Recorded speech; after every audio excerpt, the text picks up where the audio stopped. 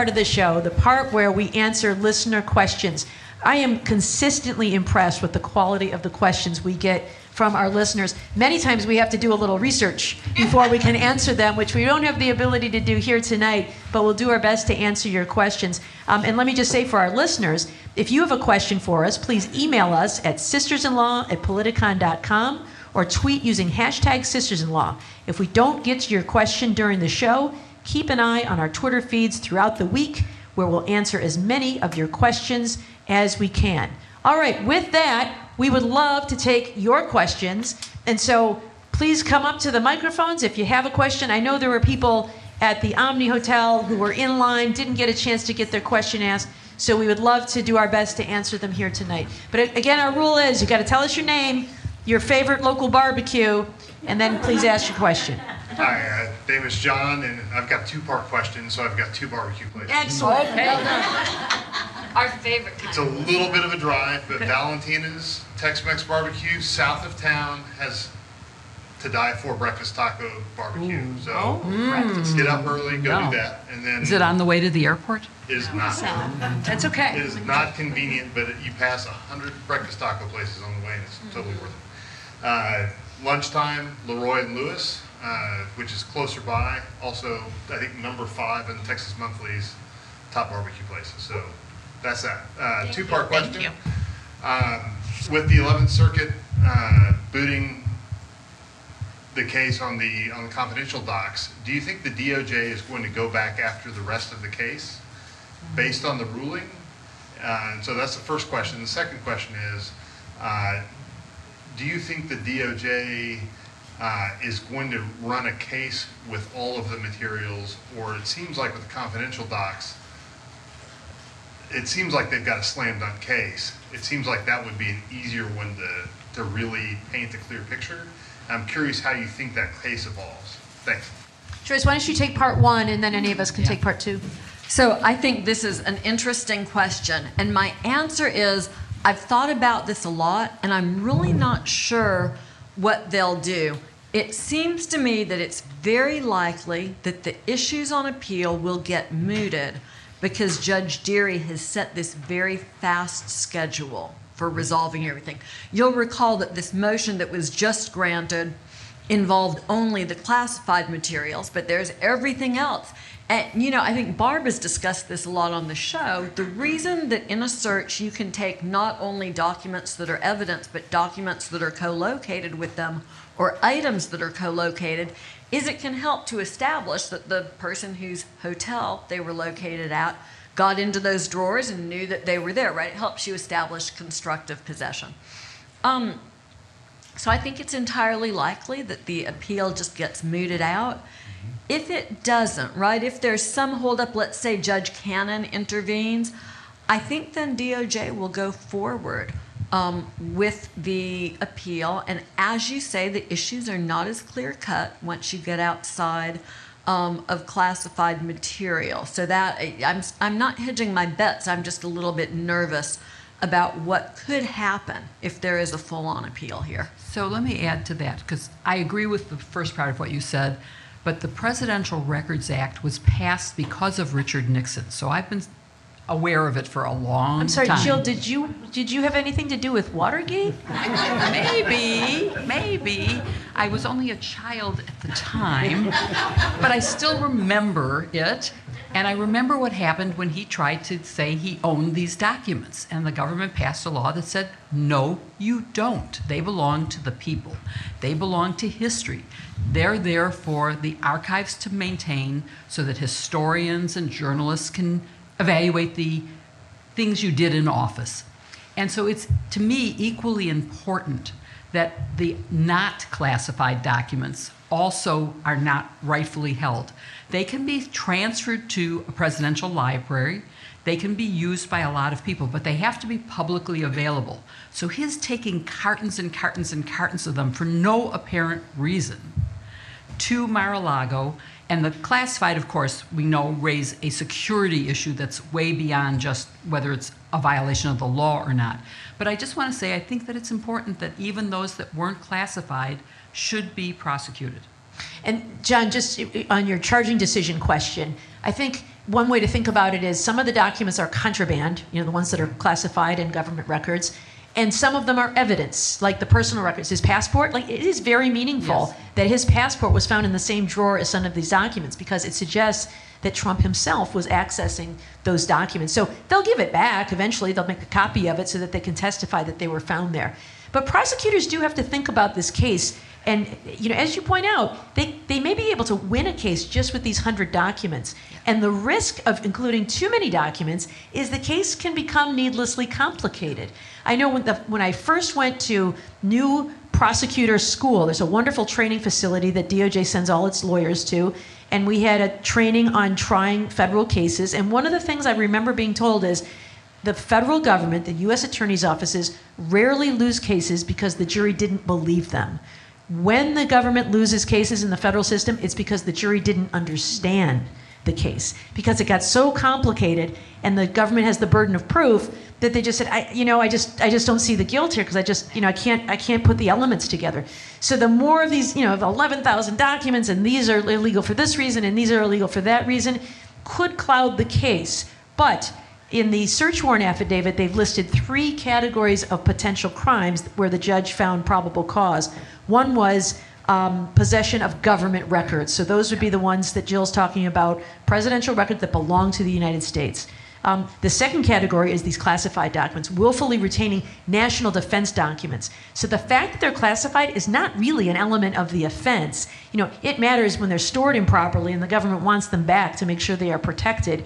But in terms of proving that case, so when Donald Trump says, I declassified those and I can declassify them just by thinking about it, that's really a distraction. It is a shiny object to get us talking about classification and declassification, because it's not an element of the Espionage Act. It's just a crime to willfully retain documents, the content of which pertains to the national defense. And then the third one is obstruction of justice, and the statute cited there is 18 U.S.C. 1519, which pertains in particular to documents.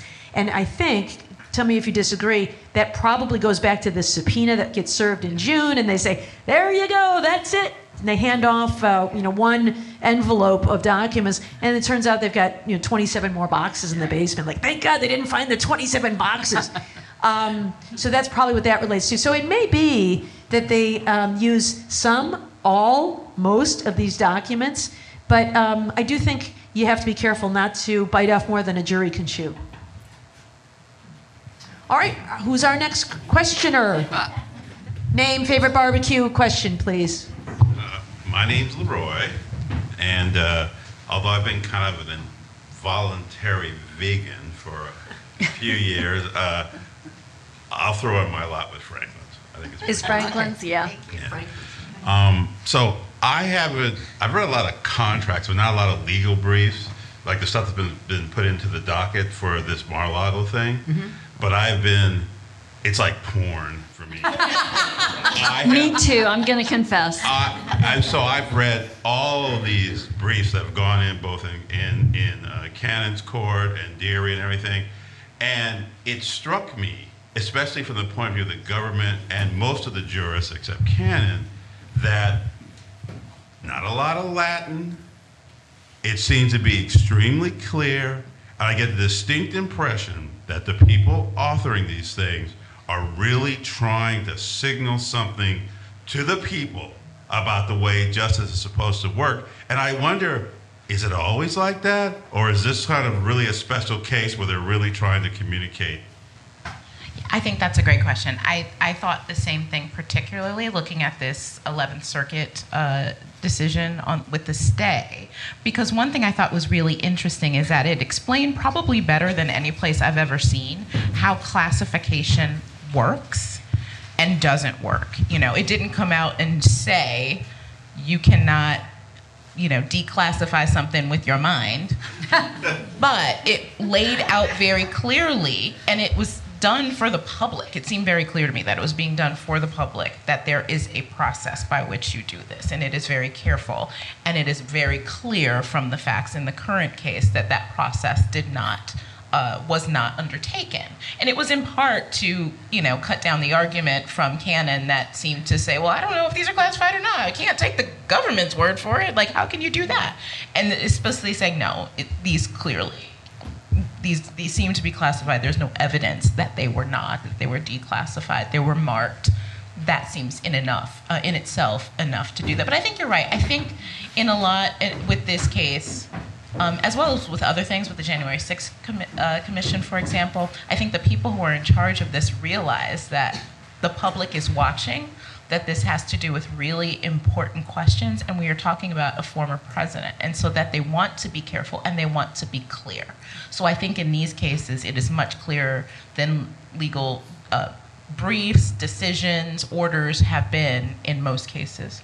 And the same is true for, I think, Judge Deary, the special master.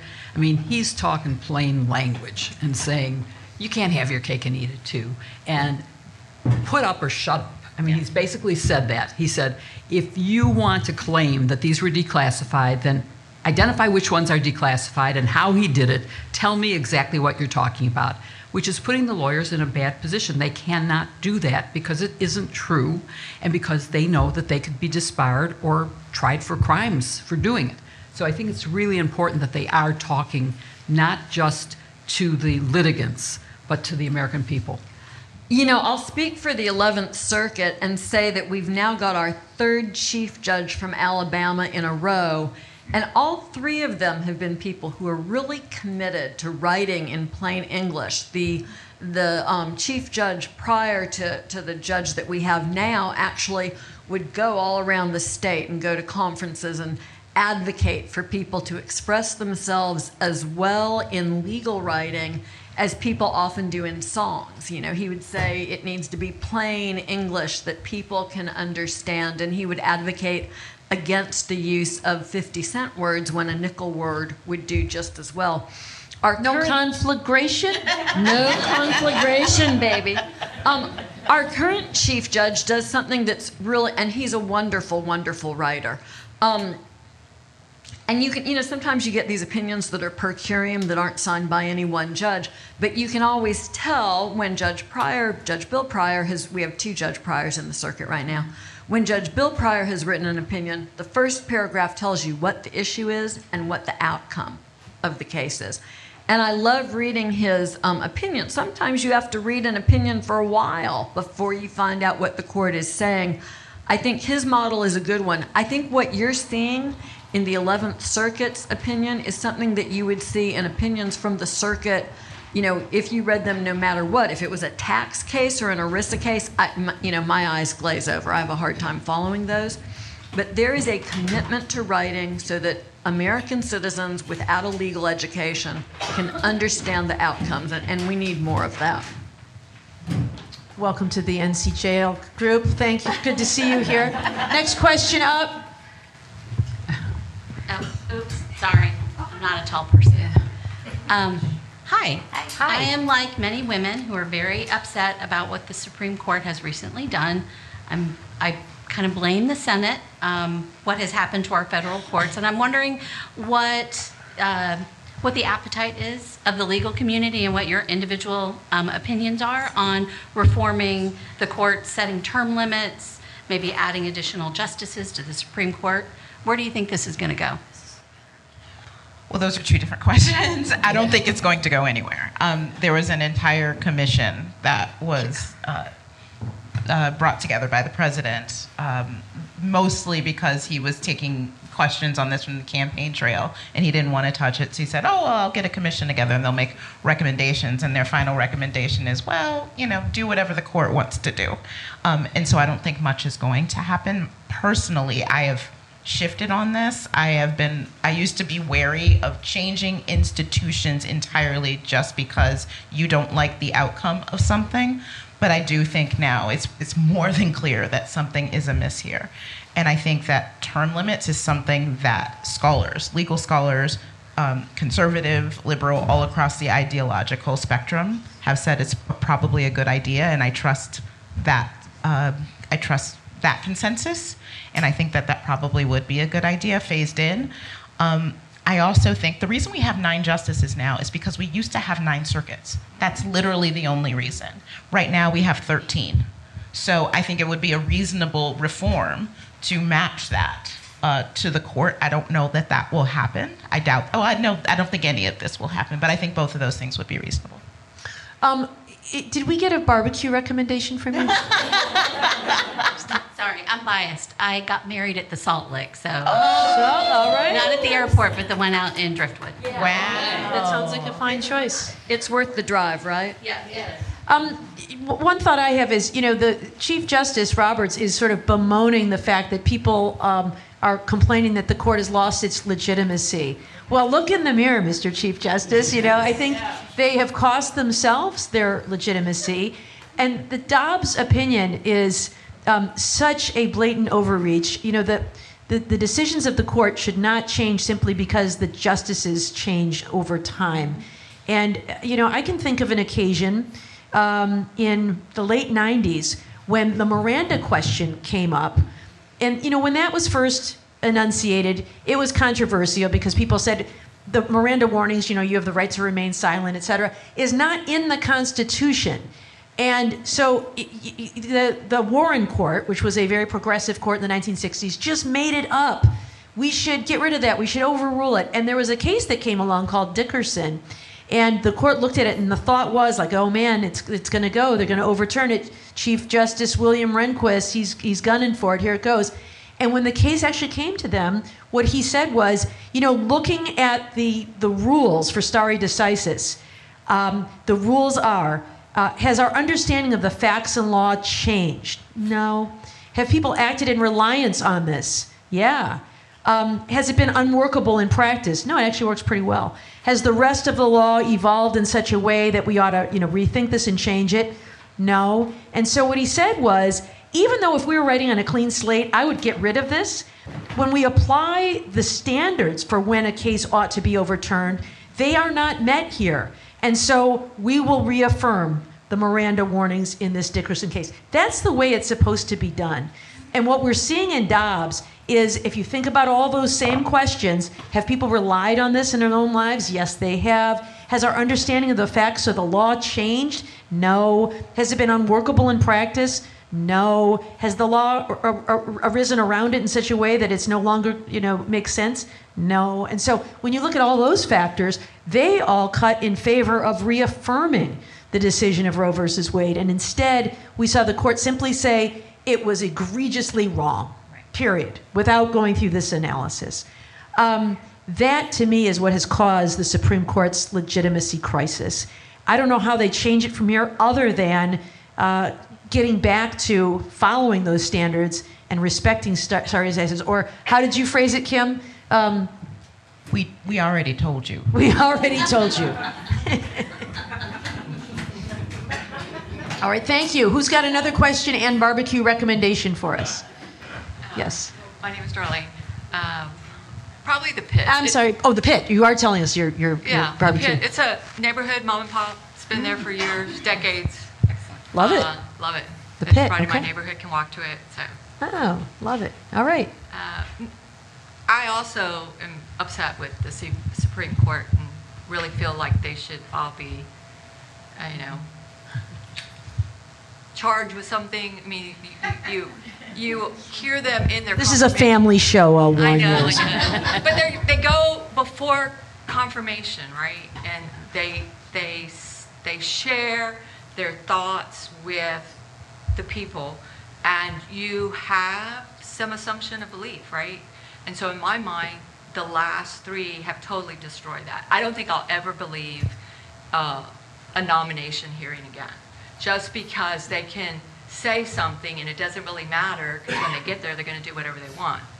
And so the other question I have is wanting to understand the shadow docket a little bit better, because it seems like more and more cases are being decided outside of any kind of understanding. And it's kind of, we don't need to tell you because we know better, right? Kind of. And so that is really hard. I really think that the court publicly is going to lose its standing with the public because of the things that they do in that way. So the court really hates the use of this name, the shadow docket, because it sounds like something deceptive, where the court is making decisions in the dark, where people can't see their reasoning. Well, just Alito and Kavanaugh hate it. Kagan uses it. Well, that's fair. That's absolutely right. And Kagan uses it in a very pointed way that makes it clear that the criticism is fair. There has always been a procedural docket that the court has. You have to have some way to deal with these cases that come up that needs a ruling on something like a request for a stay or an injunction before you hear the full case on the merits. Something that often comes up on what we now call the shadow docket, but what used to be the procedural docket, would be requests for stays ahead of executions in states that still use the death penalty. But some law professors began to notice that the court was increasingly resolving substantive issues on the shadow docket. And here's the impact of that. I think it's, the problem and the issue that arises here is that you have a substantive ruling being made. And let's take SB 8, the Texas abortion case that started us down this path. The Supreme Court gets that on an early procedural motion. And they rule, and we get a very short ruling. We actually get something from them explaining how they're ruling. Often on the shadow docket, you get nothing. And then the lower courts are left having to try to follow the Supreme Court's ruling with nothing in writing to tell them what it is. And it goes back on appeal, and the Supreme Court says, oh no, you didn't follow our rule that we laid down in this decision that we didn't write about. But we had a little bit more in SB 8. It was mostly sort of this pearl clutching, oh my God, Texas has done something so novel. Whatever will we do? There's no way that we can enjoin this because, this notion of vigilante enforcement is just so out of bounds. So we got that, but it felt so deceptive and disingenuous. And if you're concerned about the integrity of the court, handling cases without argument and full briefing on issues that really impact people's rights is a mistake. And so this goes back again to what this Chief Justice wants his legacy to be, how he wants to run the court that he's a part of. No, he doesn't control that in its entirety. And yes, the shadow docket will continue to be used, I think, for some of these very difficult issues because of this supermajority that the conservatives now have. But it doesn't have to be that way. The court could find ways to write more fully to these issues, to give guidance to both regular citizens and the lower federal courts. It's a decision that this court has made. And let me just give a pitch. If you want to learn more about the shadow docket, there is a law professor right here at the University of Texas by the name of Steve Vladeck, and he has a book coming out on the shadow docket. It's coming out, I think, in the spring. But describing what it is and why it's so dangerous. And on the issue of confirmations, I agree with you that Supreme Court confirmations have been really useless for a very long time, I would say, really since the Bork nomination. What it has taught nominees to do is to go and say just enough without saying what they're going to do. So when they're asked about anything, any precedent, they will say that issue was decided by the Supreme Court, which is not a lie, right? They don't say, but I won't rule against it. They will say, oh, I can't speak on how a case that may come up.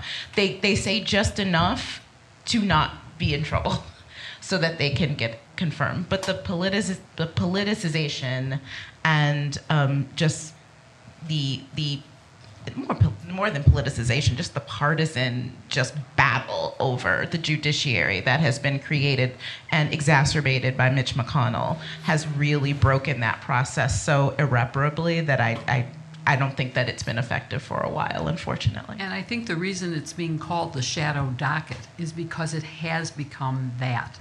It was, as Joyce said, procedural. It's always existed. But now they've gone behind our backs, and they're doing things that are substantive without having the arguments, without having public disclosure, without having opinions. And I think we should call it that. We shouldn't try to cover up that it is a shadow docket. I mean, the redistricting map. Yeah. I didn't even know that happened until I think you texted about it. Right. I was like, what happened in Alabama?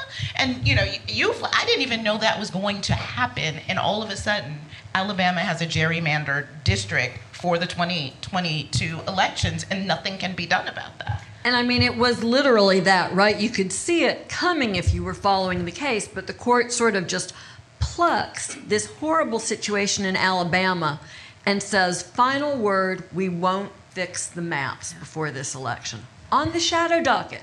No full briefing, no argument in open court where people have the opportunity to engage.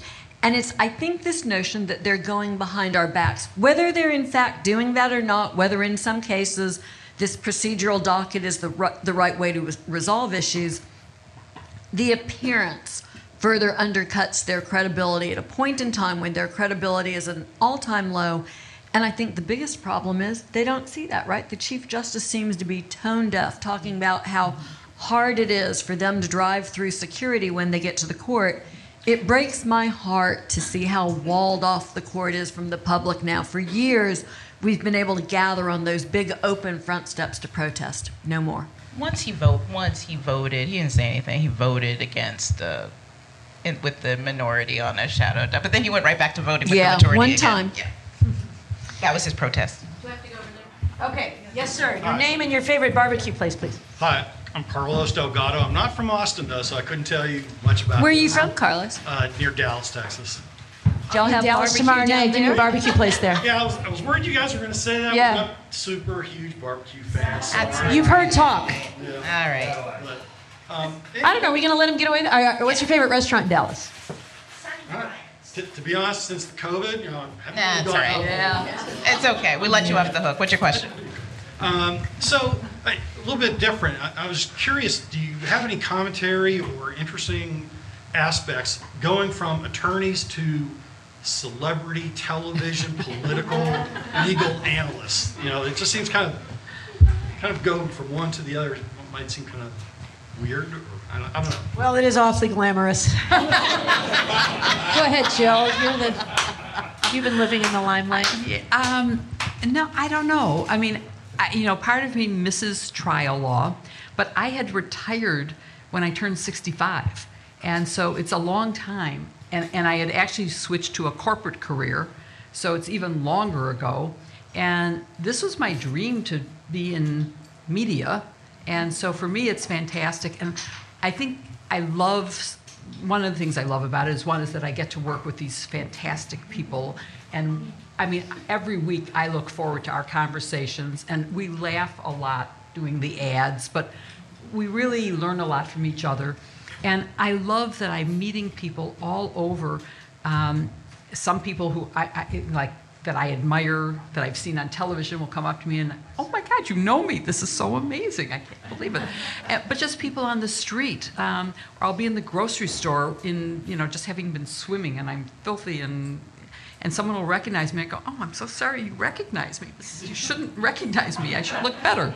But I actually have to say I enjoy it. It's really fun, and I get to talk to interesting people. Yeah, it's interesting. This is fun, like doing this in front of an audience, because we don't get to do that very often. I never get to do that. I certainly don't think of myself as a celebrity, and I don't think about that much at all. Neither does Beyonce. I've been a journalist now for 20 years, more than 20 years now, 21 years. And even with the television stuff, I'm usually in a studio in front of a camera with a couple other people. When we do the podcast, I'm sitting in my basement by myself. I'm thinking about the work. I'm thinking about how important it is. And obviously I know that that's an audience, but I'm always thinking about the work. And that's what drives me, and that's what gives me the satisfaction, in addition to working with wonderful people. And so, yeah, sometimes I'm recognized when I'm out and about, and it's sort of like, oh, right, yeah, I do have a job where you may recognize my face, but I don't think about it that much. My favorite thing about this, and I'm not sure, maybe this doesn't answer the question, but maybe it does in a slightly different way. So, I worked at DOJ for 25 years and indicted cases and worked on different things. And to be honest, I can only remember a handful of cases during that period of time where there was much in the way of community interest. Yeah. And something that I really love about doing this is that people will stop me in the grocery store or when I'm at home in Birmingham picking up barbecue. And they will ask wonderful questions, like, how does this indictment work? How does the grand jury work? And what I really love, and what I think is the silver lining of the Trump era, and maybe this is what helps us move forward as a country, is I think people are re-engaged with this notion of having a justice system and how our democratic institutions work. That's what's going to get us through this. I'm awfully, happy when that happens and honored to get to be a part of it. So for me, it's a great gig. Well, I love being a prosecutor. I suppose if I'd had my druthers, I would have been able to stay. In fact, the day after the election, when Donald Trump was elected, and I knew that was curtains for me, that as U.S. Attorney in the Obama administration, it meant it was going to be time for me to leave. I actually called DOJ and asked if I could have my old job back as an assistant U.S. Attorney, and they told me I could not. So the time came to look for a new job, and I was so thrilled to land at the University of Michigan Law School, my alma mater, and teaching is the greatest, most satisfying job you can ever imagine, and it inspires me every day to be among these young people who really want to change the world and make the world a better place. So I love teaching. I learn more than I teach them, but I love teaching, and I see the work that we do as public education. I often say I don't explain. I don't opine. I try to explain, and so people can make their own decisions and form their own opinions, but they need to understand. And sometimes there's a lot of legal jargon in the news, or people are deliberately deceptive and misleading. And so explaining to people, Rudy Giuliani would talk about, my office was raided, the FBI came and kicked in my door. Well, no, they had a court-authorized search warrant based on a finding by a judge that there was probable cause to believe that a crime had been committed and that evidence of that crime would be found in your office. That's why the FBI came to your door. So I think just trying to explain that to people so that they can understand and kind of get through the rhetoric is what I enjoy about doing it. And so, like Joyce, I think democracy depends on an informed electorate. And if I can just add a little bit of information into the atmosphere, then it feels very gratifying. Yes. Okay. First of all, speaking of celebrity, when you were at TripFest a few years ago, when she walked in the room about a minute behind this amazing panel, she got a standing ovation. Remember? How can you forget? I do remember. So, yeah, you are celebrities and you mean a lot to everyone. And as far as barbecue, I told you earlier, Terry Black's on Barton Springs or Cooper's is downtown. My daughter loves Cooper's. I had lunch there. Okay, and Terry Black's, though, has the greatest vegetables in the world, too. And my question isn't about this, but speaking of gerrymandering, in Austin, we're very blue, right? Blueberries and a bowl of strawberries. We have one Democrat representative because they have chopped up Austin so much. My representative, Michael McCall, goes all the way 150 miles away into Houston, into Katy, Texas. And he doesn't do town halls. He is going to be here tomorrow. I might go see him just so I can see him, but no representation in Austin at all. My question is concerning the Supreme Court ruling around the time of the Roe versus Wade thing on the guns, because I guess my passions are women's right to choose and guns. I don't understand a lot of things, but why could they rule that New York could not have their gun laws, yet Texas can have their gun laws? And why, when I go to Ted Cruz's office at the federal building in Austin, can I not take a gun in? That is such a great question, right? Do as I say, not as I do. In Alabama, when they passed open carry, I was still the U.S. attorney, and I won't identify anybody by name, but I'll just say I had certain athletic facilities where folks called and said, how are we going to keep guns out of our facilities? We can't have people coming in with guns. And there were, quite frankly, ways involving signage and restrictions that let them get away. It has also been a live issue for us with churches, right? Some churches want everybody to come in armed, and other churches want to make sure nobody can come in with a gun. And so essentially what happens here is a very results-oriented sort of ruling where the Supreme Court has created an environment where it's very difficult to restrict ownership, possession, carry but very easy to pass laws that permit those sorts of things. And that's the development in the law, and frankly, it's disingenuous and dangerous. You know, it's the same thing that's happening with Lindsey Graham's proposal for federal restrictions that say no one can have an abortion. They had the Dobbs decision say it's up to the states. Now they're saying, no, not really up to the states. It's up to us to say none. So it is the same thing that Joyce is saying. It's do what I... If you were looking for an explanation, there is not. I mean, it's results driven. It is not consistent. It's completely inconsistent. And may I also add, you know, this case builds on a prior case from about 10 years ago called Heller, where the Supreme Court, textualists, mind you, who say we only read the text and we read it as it was defined at the time it was written. And so we've got the Second Amendment, a well-regulated militia being necessary for the public good. It's the first part of it. The right to bear arms shall not be abridged. Right? Egregiously wrong from the beginning. Yeah. So if you are a textualist, what the court held there, written by Justice Scalia, who is, you know, the king of the textualists, he wrote, no, it meant it's a personal right. It has nothing to do with a militia. Each one of us has a personal right to bear arms, he said. And then how about the idea of what arms meant at the time the Second Amendment was passed, right, in the late 1700s? Maybe a musket with a one-shot ball, right? Not an AR-15. And yet we see it applied so inconsistently. Now, there is a little bit of language in Heller that gives me some comfort, which said, even though we are saying today that the right to bear arms is an individual right, and we're ignoring this militia clause, it does not mean that any person, whoever, may possess any gun whatsoever in any place wherever. So there still are some restrictions about, you know, felons may be prohibited, certain places like places of worship and sporting venues, and certain kinds of guns like machine guns are still illegal under federal law.